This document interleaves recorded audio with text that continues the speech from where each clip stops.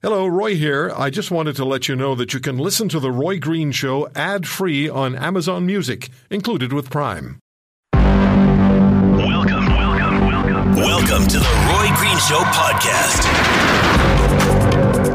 So many people across this country have viewed the video of the fight and stabbing on the Toronto subway train.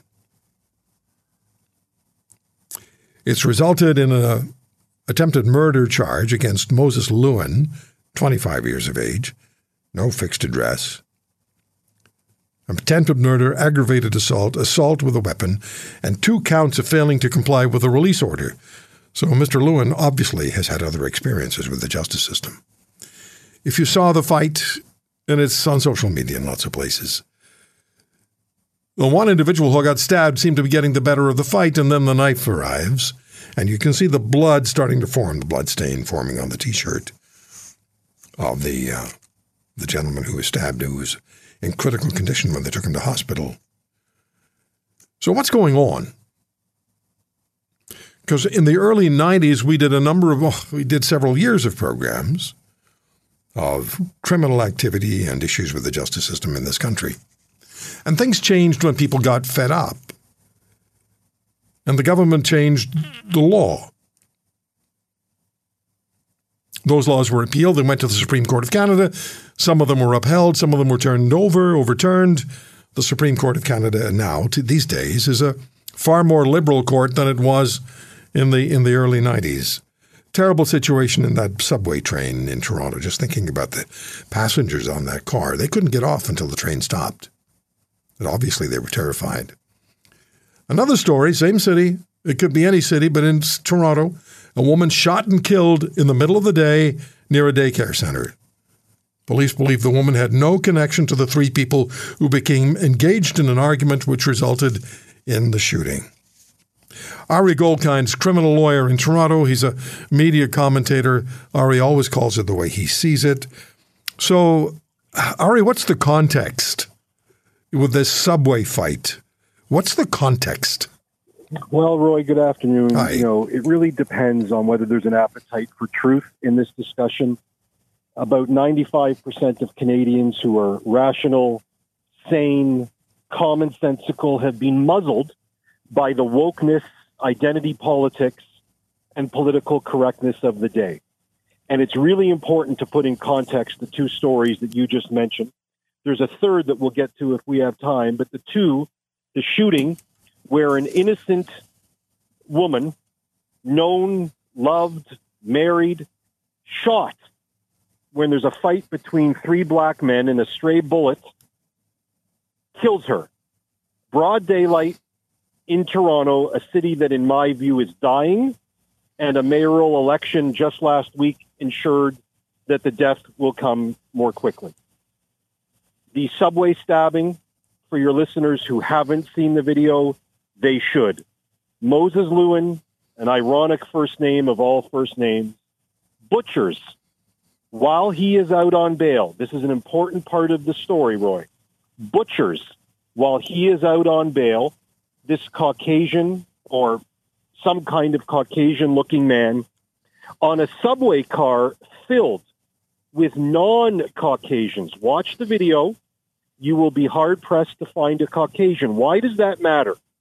Because this crime wave in my city is not only affecting the usual people that you are not allowed to defend or talk about anymore, the law-abiding, the civilized. It is affecting everybody. And if you look at that subway car, the number of Asian young people on that car, the number of black people on that car going to work or going to school, or going to support their families. The idea that we cannot have an honest national conversation about crime, criminals, criminality, but you're only allowed to talk about identity when it serves the woke grifters. This political correctness, Roy, the theme has to be here all the way up to Ottawa, is that this political correctness and wokeness is costing people their lives. And if you don't agree with me, and many people won't, because many people want to virtue signal and call themselves the woke of the woke, Imagine if that young man butchered on the subway was your brother. Imagine if that lady shot because 3 young men, and we have to dance around 3 young men. Imagine if that lady was your sister, your wife, your mother, your coworker. Only when people start internalizing the fact that just because it didn't happen to you doesn't make it nauseating, sickening, and disgusting. Only when you imagine that this is somebody you care about will you start to understand that our country, Roy, is in extraordinarily serious trouble. This is now a feature of our society, not a bug. But as you well know, Roy, everybody has to tiptoe around this, and it's absolutely sickening. Interesting you raise that point, because when I was very active in pursuing justice issues in the early 90s, Ari, and I did programs from inside prisons with inmate committee members. I did 2 of them.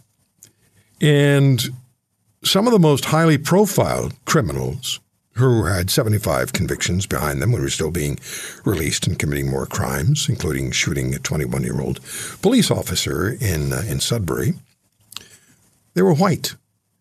And I'm not challenging what you're saying as far as the relevance of the discussion is concerned. But I don't want to sound like I'm politically correct. But where does race actually fit into this, Ari, from your perspective as a criminal lawyer? 100% from a criminal law point of view, and I speak for nobody other than myself. I can assure you, Roy, I am not beloved in my profession because while I'm very proud to be a criminal defense lawyer and I defend anybody to the nth degree who needs my help, I believe in that. I believe in advocacy. You've asked me a very direct question that nobody will dare talk about, and the answer is this. You will read right now, and the Roy Green audience can go and Google right now, the term overrepresented in jails. You will be told on 1 million Google searches that Black and Indigenous people are overrepresented in jails. There's never a discussion about it. There's never a question of why that is. And the statistics are there, Roy, for your audience. What groups commit crime in what proportions? You can look up Japanese old ladies. You could look up Jewish rabbis. You could look up imams. You could look up the Dalai Lama. You could look up Norwegians. Police and Stats Canada keep statistics of which group at per capita or other global measurements commit crimes. Why does this matter? Because rather than having an honest discussion of what's going on here, how do we stop this? Are we going to take the handcuffs off of police? Are we going to stop being politically correct?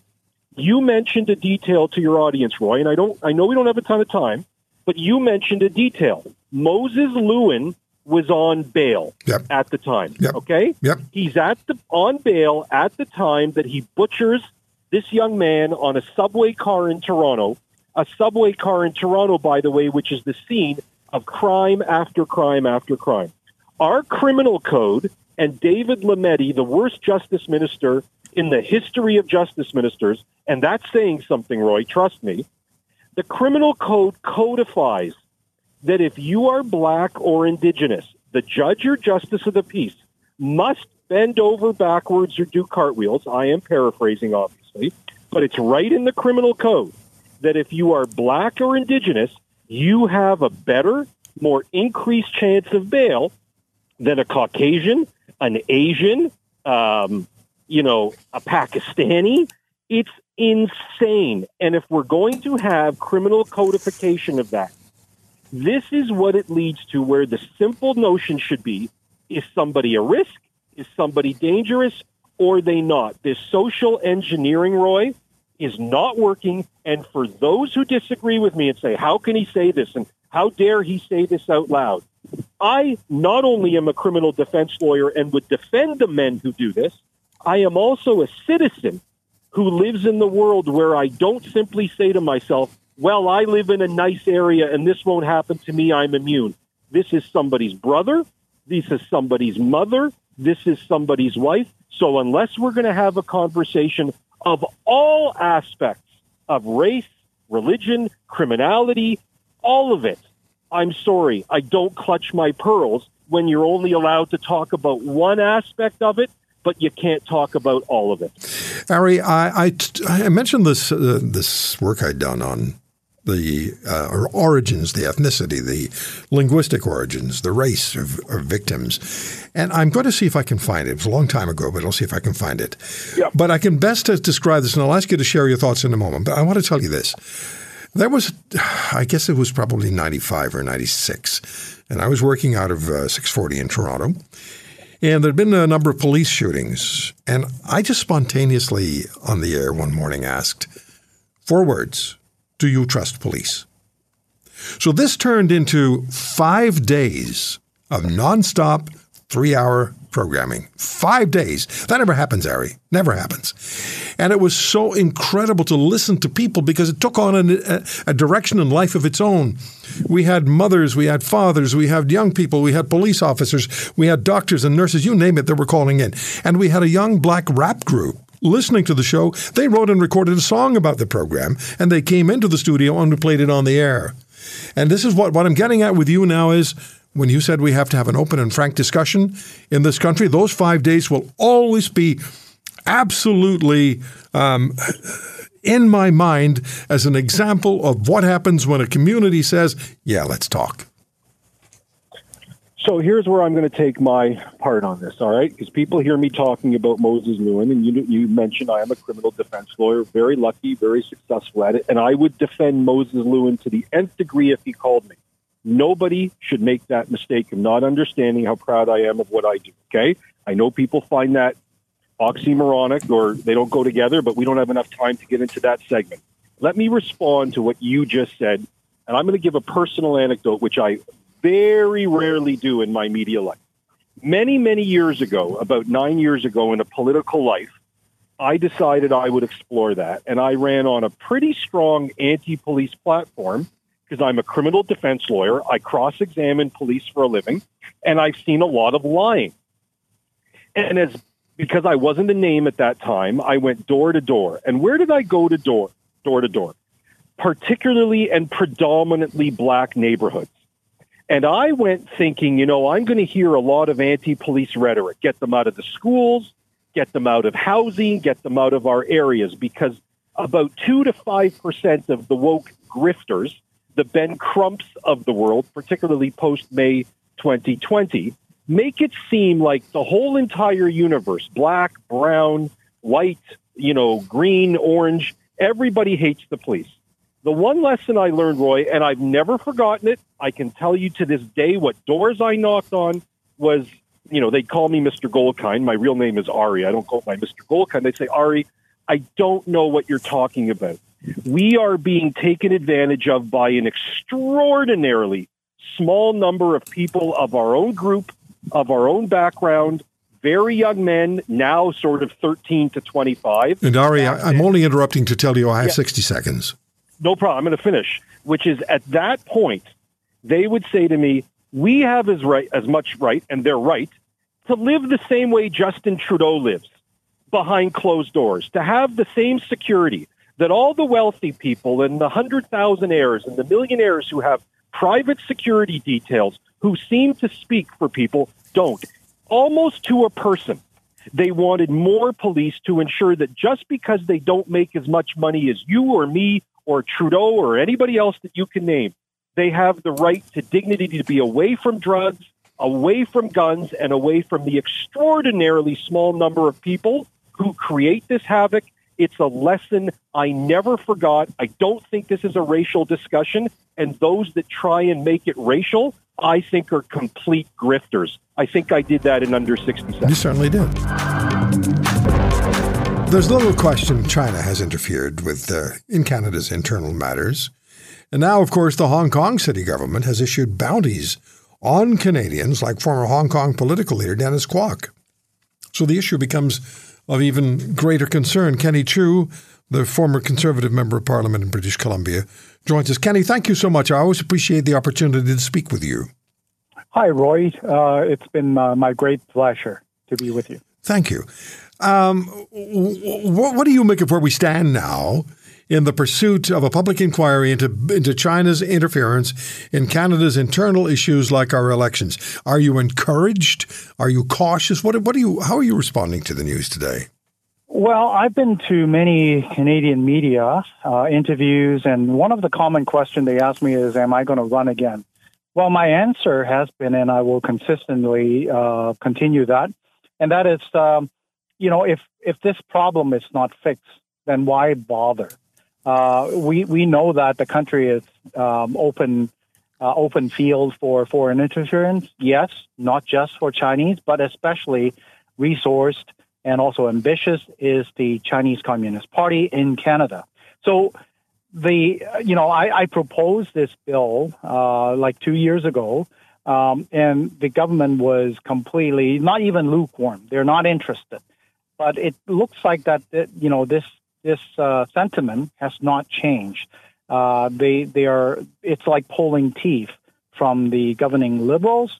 One would not be blamed for thinking that there is some reason why they're not interested in supporting. But if this is not fixed right now, our next election could be in jeopardy because of people are wondering, there's confidence problem and all that. And it's been 2 years since CSIS had actually tabled a report for the government that MPs were under targets by the Chinese Communist Party, and yet we are seeing that the government is not doing much.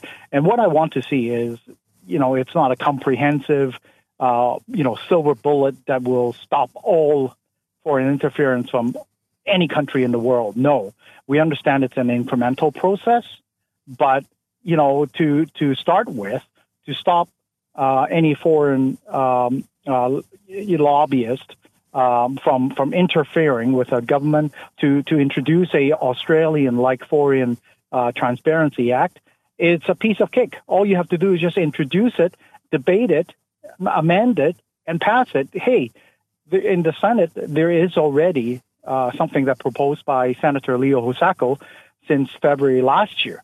And so I think that my sentiment is I'm frustrated. I'm disappointed. It looks like that the government doesn't seem to be genuinely interested in solving this problem. No, and a registry of foreign nationals or anyone who's lobbying on behalf of another nation is just a fundamental step in protecting your sovereignty. Absolutely, Roy. I mean, and we are not infringing on anybody's political rights in exercising their, what they want to do. If you want to lobby the government to remove Taliban from the terrorist list because you got some money or interest from the Taliban government, Afghanistan, you can continue to do that. All you have to do is just be transparent, register, and have an entry in that so that journalists such as yourself and other colleagues of yours could actually ask some question, and maybe it's all above board. I think this is the easiest, lowest hanging fruit, and yet the government doesn't seem to be interested, and they mix it all up with anti-Asian racism and all that kind of crazy stuff. Are you confident? I'll choose that word advisedly.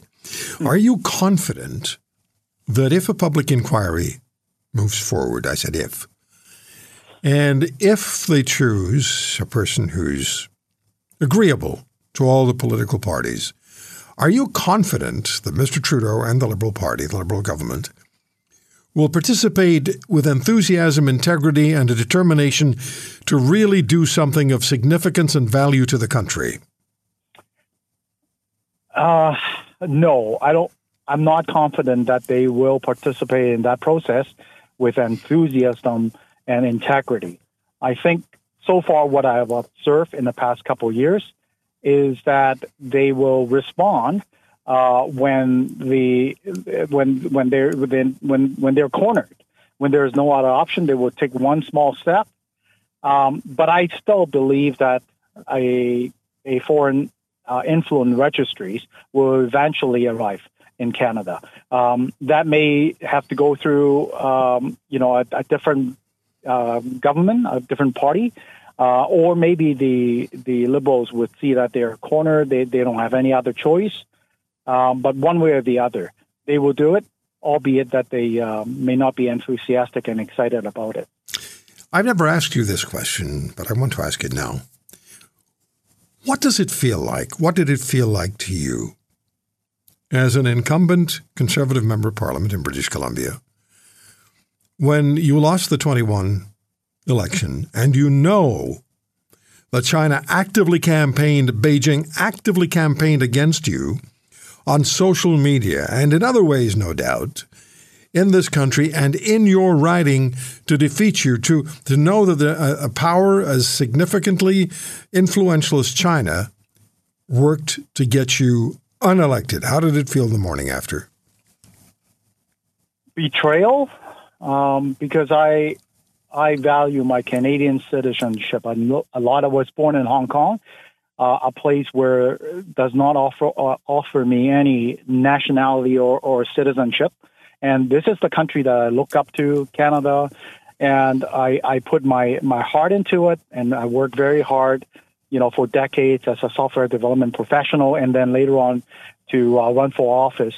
And so I have high expectation of what the country will protect, Canadians such as myself, and against foreign powers.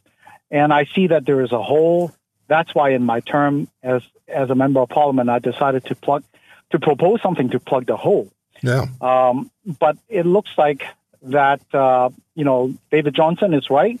It's way too partisan. It looks like that when Chrystia Freeland is threatened by Russia, they will do something to stamp that hole. But when they are the beneficiary, to me, it looks like that they're not willing. They will continue to sit there and be benefited. And so it's a huge sellout. To me, I have a deep sense of betrayal by my country. And I know that it's not Canada, but we are a democratic country. The country elected the Liberal Party of Canada, Justin Trudeau, as the government, as the prime minister. In a sense, I felt like I wasn't protected as, a member of Parliament did. If any of your audience listened to what Erin O'Toole said in the House of Commons, the point of privilege, meaning that as a member of Parliament, they are threatened for representing Canadian interests because of issues that they brought up in the House of Commons. Well, that's exactly what it is. I think our rights and our privilege has been infringed by these foreign powers, and it is incumbent for the government, whichever party is in place, to protect this fundamental right that we have. If we have a public inquiry, it's going to get pretty close to, if not extend beyond an election date in 2025. Do you have confidence, I keep using this word, do you have confidence that a public inquiry, no matter what the result is, it will really affect change? Will China be concerned about, decide to alter its behavior and attitude and position toward Canada? Well, Roy, I don't think, the public inquiry or even its recommendations being fully implemented. I don't think it, any public inquiry will stamp and completely stop foreign interference, because these are very ambitious countries, and they see Canada as the weakest link. So their effort will continue. It's just that the non-action, it's also sending a message to these countries, and especially the most ambitious of all and resourceful of all, being the Chinese Communist Party-controlled China. And therefore, the country has no other option but to get into it, realizing that public inquiry, our standard are very high. It has to be proven beyond level of doubt, and you have to have evidence and all these. And in the intelligence circle, things are not necessarily as black and white. Therefore, I think the public inquiry would at least demonstratively to tell Canadians how bad and why and how deep the problem is. This will at least gives us the wake up call that is much overdue. Okay, is this a very concerning time, a frightening time, a fearful time for many Canadians of Chinese origin or who have ties to Hong Kong or to mainland China with family there? Is this an alarming time? And do you believe that members of Parliament and other elected officials in this country have been compromised by Beijing? Ooh, that's highly speculative. I don't have much proof and evidence, but just based on. Or will they have? Will China have tried? Oh yeah, definitely. They across the country, they have been through their proxy organizations been supporting lower level governments, candidates in school boards and city councils and the provincial legislature, and these are exactly what they are. And remember, keep in mind that they play a long game, so they want to build a relationship, a grooming process with some of these politicians, and therefore, by the time they get to a federal level, then they will be able to exert certain level of influence. Now, Roy, I always bring up one point that is critical. We, as a multicultural country, as Canada, we have Chinese who has been living in Canada, with generations, over decades, if not over 100 years, but China, they are trying to propagate and manipulate these same ethnic Chinese people to believe that they are the ones who can advocate and represent their interests in Canada, trying to tear them and split them from the Canadian fabric. And this is destroying our mutual trust.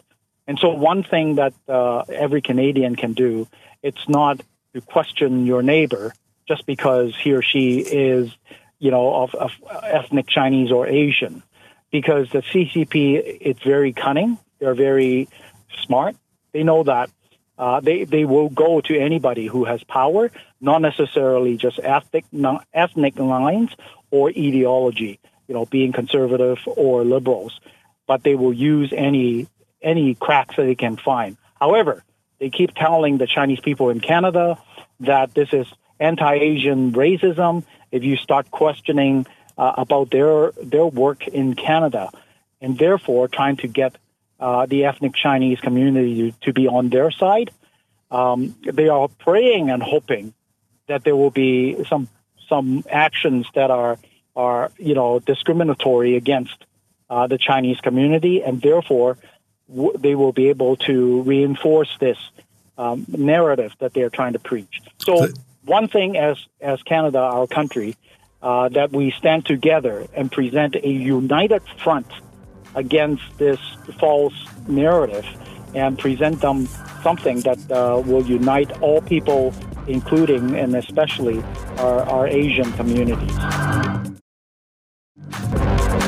Okay, so before we talk to the beauties about the public inquiry, which now appears to be on the rails, with everybody trying to score an empty net goal, well, the Liberals are trying to blame the Conservatives for there being no public inquiry, which is, if you've been following this, and I'm sure you have, is pretty much an insult to your intelligence. Anyway, yesterday I put this on Twitter. Perfect response. At Justin Trudeau, informing premiers during televised meeting about carbon tax rebate. At Brad Wall, 306, paraphrasing. So, Saskatchewan farmers will pay the carbon tax, then your government will send them rebate checks for the tax they paid. What's the point? So I was paraphrasing what the Premier said. We were able to find from 2015 the exchange between the Prime Minister of this country and the Premier of Saskatchewan. Tom, play it. Well, the fact is that any revenue collected in the provinces will be returned to those provinces, and the premiers can give bonuses to farmers, can give rebates to farmers, can address the concerns of their population whichever way they see fit. I think it's extremely important that the federal government recognize the need for this flexibility, and that's why the fact that the revenue from the price on carbon pollution will stay within the jurisdiction in which it's collected, and the way it is returned to citizens will be determined by the people who serve them directly, their premiers. So if I could give all the money back to the American who's paid in carbon taxes or she's paid in carbon taxes, what's the point? How does that change behavior? I guess that's the other concern we have. So 58 seconds from 2015. Once we say it, we got it. Once you say it, we have it. Then in 2018, Brad Wall on Twitter, @BradWall306, that would be the Saskatchewan area code, he tweeted this: usually when someone tells you to send in money, but you'll get more money back in return, it's a Nigerian prince. #carbon tax. All right, let's talk to the beauties. Catherine Swift joins as president and CEO of CCMBC. Linda Leatherdale. What does Linda do again? What do you do, Linda? Well, I'm still a vice president with Cambria. I know that. I just forgot the name of your company. Good to talk to you. Good to talk to you. It's great to talk to you, Roy. Catherine, what does CCMBC mean? Coalition of Concerned Manufacturers and Businesses Canada. You're still listening. You're still thinking about the Brad Wall response to Justin Trudeau. Well, I remember seeing that so well, and Brad and I have exchanged views on Twitter a number of times. And when I saw that, I thought it was just perfect. But it also showed at the time when the carbon tax was new, of course, we heard all this malarkey about, you'll get back as much or maybe more than you paid in, because taxes always work that way, as we know. But of course, it's been disproven that they lied through their teeth time and time again. And I regret Brad is no longer in politics, because he was a common sense guy. Yeah, really he was. Sort of head on his shoulders. He still is. And I'm sad he's no longer in politics. Yeah. His response was perfect. Yeah. Then what's the point? What's the point? I will never forget that. I was watching television. I just started to laugh.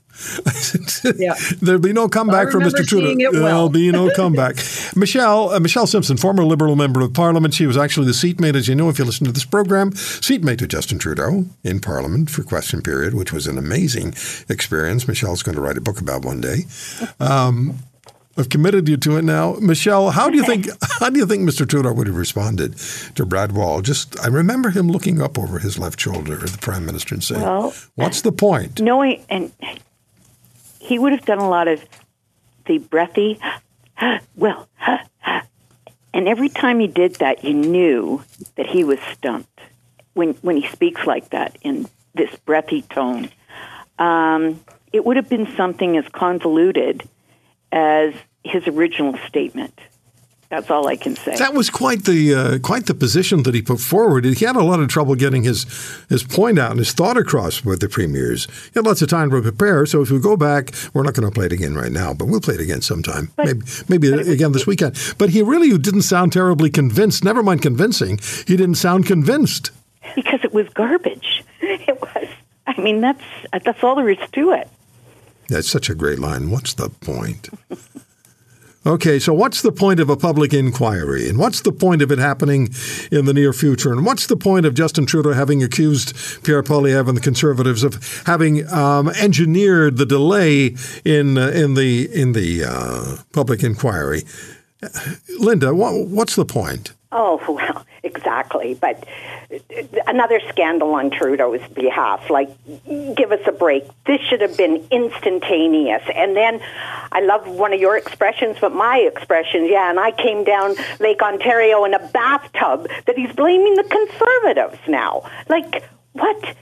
You know, democracy is very fragile around the world, and we know it. And the attack is very serious. And to have stalled on this, and We're the taxpayers of this country. We're Trudeau's boss. We wanted an inquiry, and to put Dave Johnson on it, and then look at he quits. Like, okay, Roy, just another scandal, and we're not going to buy it. No, and 67% of Canadians very early on told pollsters, Catherine, that it was time for a public inquiry. We know how essential it is because now Beijing, through its branch office in Hong Kong, is putting bounties on Canadian citizens.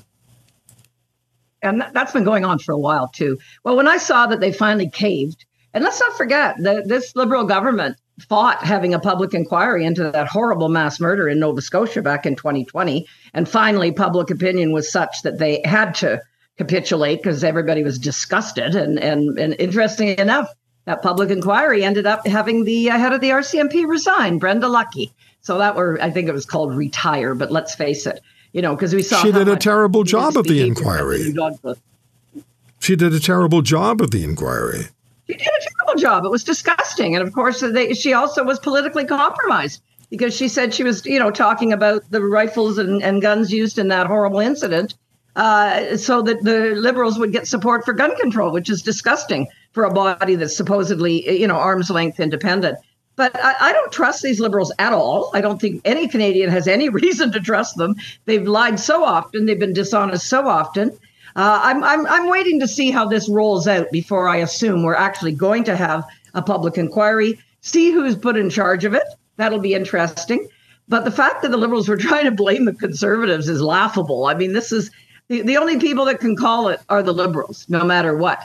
And the Conservatives were cooperating pretty much as best as they could, as were the other opposition parties, to be fair. So it's only all it tells me, Roy, is first of all, the Liberals, this particular Liberal government polls frantically. Every government polls. Let's not fool ourselves, but they poll frantically on every little minuscule issue, and they must have heard a lot of negatives coming back from Canadians about not having a public inquiry on this hugely important issue. I mean, compromising our democracy. That's kind of not chump change here, Exactly. So they must have ultimately responded to that. But these days they look like they're campaigning every day. They've been frantic on all the different. Well, the polling numbers don't favor them. We'll be talking to Darryl Bricker about that from Ipsos later this hour.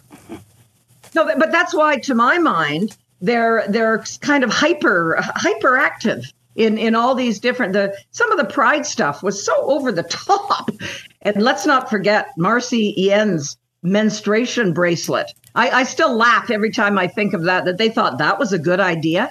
They just seem they seem manic is what they seem right now, Roy. And I'm afraid this public inquiry is going to be a public circus. Michelle, what are you expecting to see develop as far as the politics of this situation is concerned now? Because this is an important time for the political parties to gain public support or gain traction. That's what they're thinking. What do you expect from the Liberals? Unfortunately, more of the same.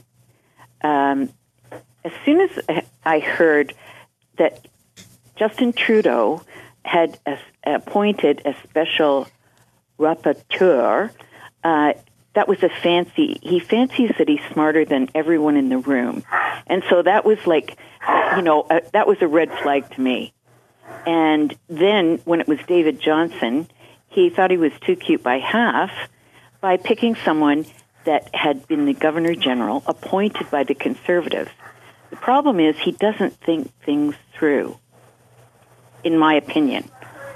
It's all about surface. It's superficial, and he figures he can skate by on that. So is he, without a question in your mind, the shot caller on everything that happens for the Liberal Party and the Liberal government? Not necessarily everyone, but he certainly gives the nod to all of this. Okay. Like the boys in the short pants and the PMO, they give him ideas. And if you don't have a lot of depth, it's easy to get sidetracked by a sleight of hand that Canadians are too smart for now. We've been exposed to it for some time, so we can see it coming, right? We know what it is. Before it even starts, we know what's coming. Yep. Linda, what are you expecting if a public inquiry happens? What are you expecting? I mean, let me ask you this. What kind of person do you think should head a public inquiry? Somebody with integrity and honesty, and I'm saying that's very hard to find, Roy. I think Catherine used the word circus, or maybe you did, but I'm fearful that this is going to turn into a circus. And again, there should have been no hesitation on this. It should have been done. I think what's going on, Roy, and if I can just sort of switch it up, I think the average Canadian who's been in this beautiful country for as long as I have is fed up with the mainstream politics.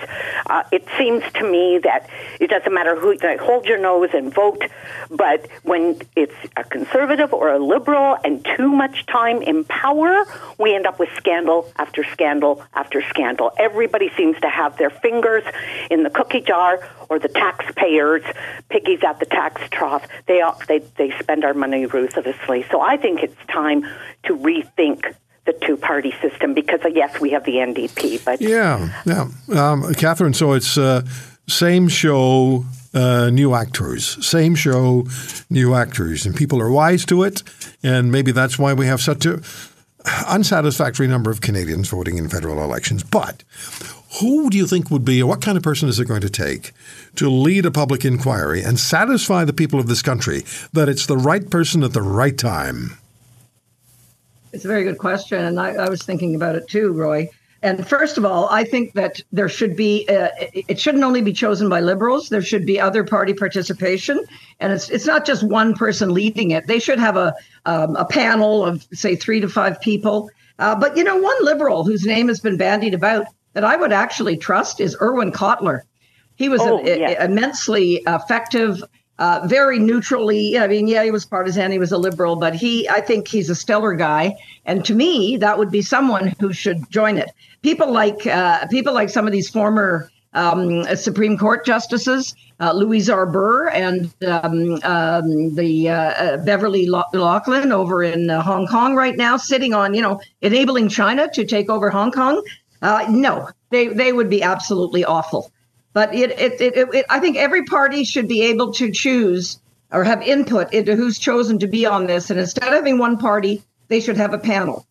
But one other issue I wanted to mention, Roy, in terms of election interference, what a disgrace the CBC is and what they did to Danielle Smith, a dishonest story that they didn't apologize for until after that provincial election. They should be ashamed of themselves. The letters, the supposed emails to the prosecutors, right? It's the story of the supposed emails sent to the prosecutors, which the prosecutors said right away, we never got any of this. That's right. But they let that hang out there before her provincial election. Thank goodness she won the election. And as you know, I worked with Danielle, so I know her well. But when I saw how absolutely dishonest they'd been, and they get $1.4 billion from us taxpayers, what a absolutely disgusting institution they've become, sadly. So now you've switched us off the public inquiry. Now you've got us on defund the election interference. Look, I get it. When I saw that story, I know. When I saw that story, Catherine, I'm right with you. I said, "Wow, you knew this was wrong, and you did nothing about it until after the election because you wanted it to hang out there as a potential distraction for the voters of Alberta." Yeah, that was the objective. Precisely. Michelle, how often does that happen? How often does that happen in politics, Michelle? Oh, all the time. And how they bury stories Friday afternoon at 5 o'clock and they sneak things through. It is quite awful. Okay. Linda, we have 20 seconds. They're all yours. Take them wherever you want. Well, she just hit it. That's not democracy when they sneak in bills, et cetera, like at the 5 o'clock on a Friday, and we, the taxpayers, don't have the say. Again, Roy, let's think of a new political system. There's a party out there called Consensus. It's more, Northwest Territories has it, where you don't vote for the party, you vote for the person. I think we need to change our political landscape. All right. We're joined once again by our good friend, former Ukrainian ambassador, Olexander Scherba, and he's the author as well of Ukraine versus Darkness. Olexander, how are you? How are things in Ukraine today? How would you describe your country today? Well, it was a very special day today. Today is 500th day of this horrific war. Today is 50th birthday of the general that is admired and adored throughout the country, General Zaluzhny, our commander-in-chief, who is basically, he is the leader of our army in this war. And today, President Zelensky, probably because it's 500th day, he wanted to do something symbolic. He visited this legendary Snake Island or Serpent Island in Black Sea. And tonight, the number of field commanders that were captured by Russia in Mariupol and spent some time in Turkey are returning back as heroes to Ukraine. So it's a very special day. It is a very special day. And Snake Island, for the listeners who may not be aware, is where the Ukrainian border guards were confronted by the Russian battleship. And the battleship commander ordered them to surrender. And they told the battleship commander what he could do. And were they all killed, Olexander, or did some of them survive? No, actually, Russians were trying to use it for propaganda purposes. After all, they have been heavily shelled by the Russian, this warship, and a number of them died. A number of them did get captured by the Russians after all. But this phrase that they coined I think it was the first or second day of the war, it became the slogan of Ukrainian army and Ukrainian nation. The Russian propaganda failed once again. Yes, and that battle cruiser was ultimately sunk. Absolutely, yeah, it was, and it was sunk symbolically on the day when Ukrainian Post issued a postal mark with this same phrase that was coined by these brave Ukrainian Marines. So there are so many, symbolic things about this. But of course, this Moscow warship is on the bottom of Black Sea where it belongs. Where it belongs.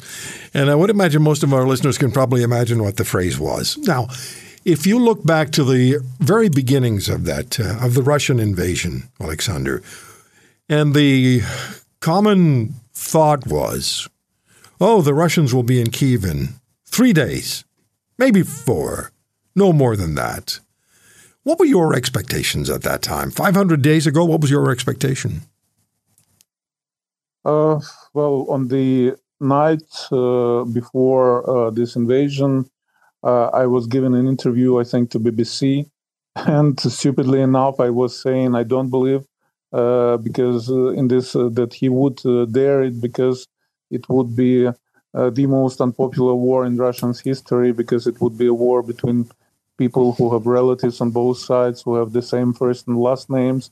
And I was wrong on both counts. He did dare this to start this unwinnable war, because Ukraine cannot be conquered. Ukraine can only be killed and annihilated. And second of all, unfortunately, it's still rather popular war in Russia, and it's still incomprehensible for me. How can Russia feel that way? Yeah, 500 days. Just think about that, folks. 500 days. You think about Ukraine and Ukrainian cities. They're very much like, or were very much like Canadian cities are today. The way of life, very, very similar. So as you look down the street, whether you're in a residential area or a commercial area, that's the way Ukrainian cities looked prior to Putin's invasion. Some of them still look largely that way. Others have been completely razed to the ground. Again, let me take you back to the beginning, Olexander. You're very familiar with what goes on in diplomatic circles. You were a Ukrainian ambassador to Austria, part of the diplomatic mission to the United States, and an ambassador at large in 2014 after the first Russian invasion. Did you have a sense, were you optimistic that the West, the NATO countries, would stand up and provide to Ukraine as much military materiel as they have? Were you confident that would happen?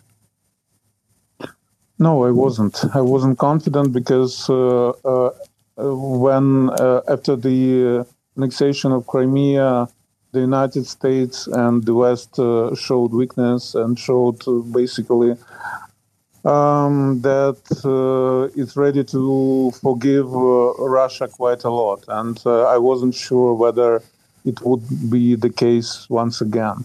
But I was my hope was very, and optimism was very reinforced after a meeting with Ukrainian veteran that I had a couple of days before the invasion. He said, let them start, let them try it. They won't see the end of it. And asked why. And he said, you know what, I was a veteran. I was in the first part of this war in 2014-15 when the military, combat was very active in Ukraine's east. And he says there are around 150,000, 200,000 people like me in this country, people with experience, people who are looking forward to beat them and to liberate our land. And it's not a small number, 200,000 people. He said, once this whole thing starts, I know where to go. I know where my weapons, my arms are. I know where we meet with our comrades, and we know what to do every step of the way. We are ready. And this meeting gave me really, confidence that there are these courageous, great, able soldiers in Ukraine that can surprise the world. And this is what we saw in the weeks afterwards. They really surprised the world with their courage. And in the weeks afterwards, Ukraine essentially fought on its own, right? I mean, there were Javelin anti-tank missiles, or what do they call them? Anti-tank weapons. Javelin. Yeah, they were issued to or brought to the Ukraine in large numbers.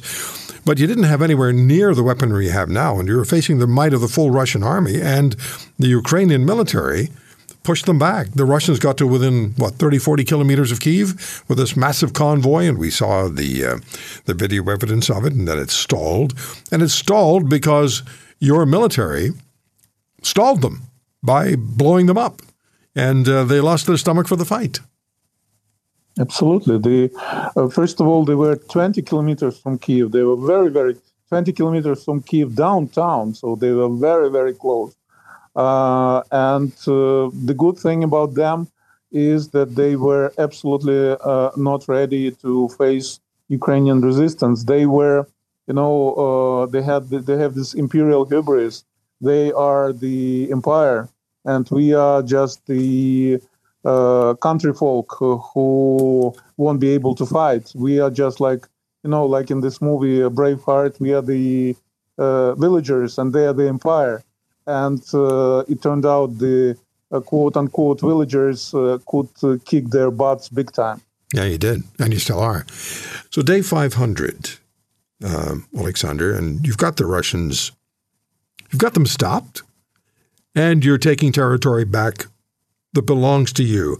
How well is the counteroffensive going? And I understand that Germany has committed to another shipment, a large shipment of battle tanks.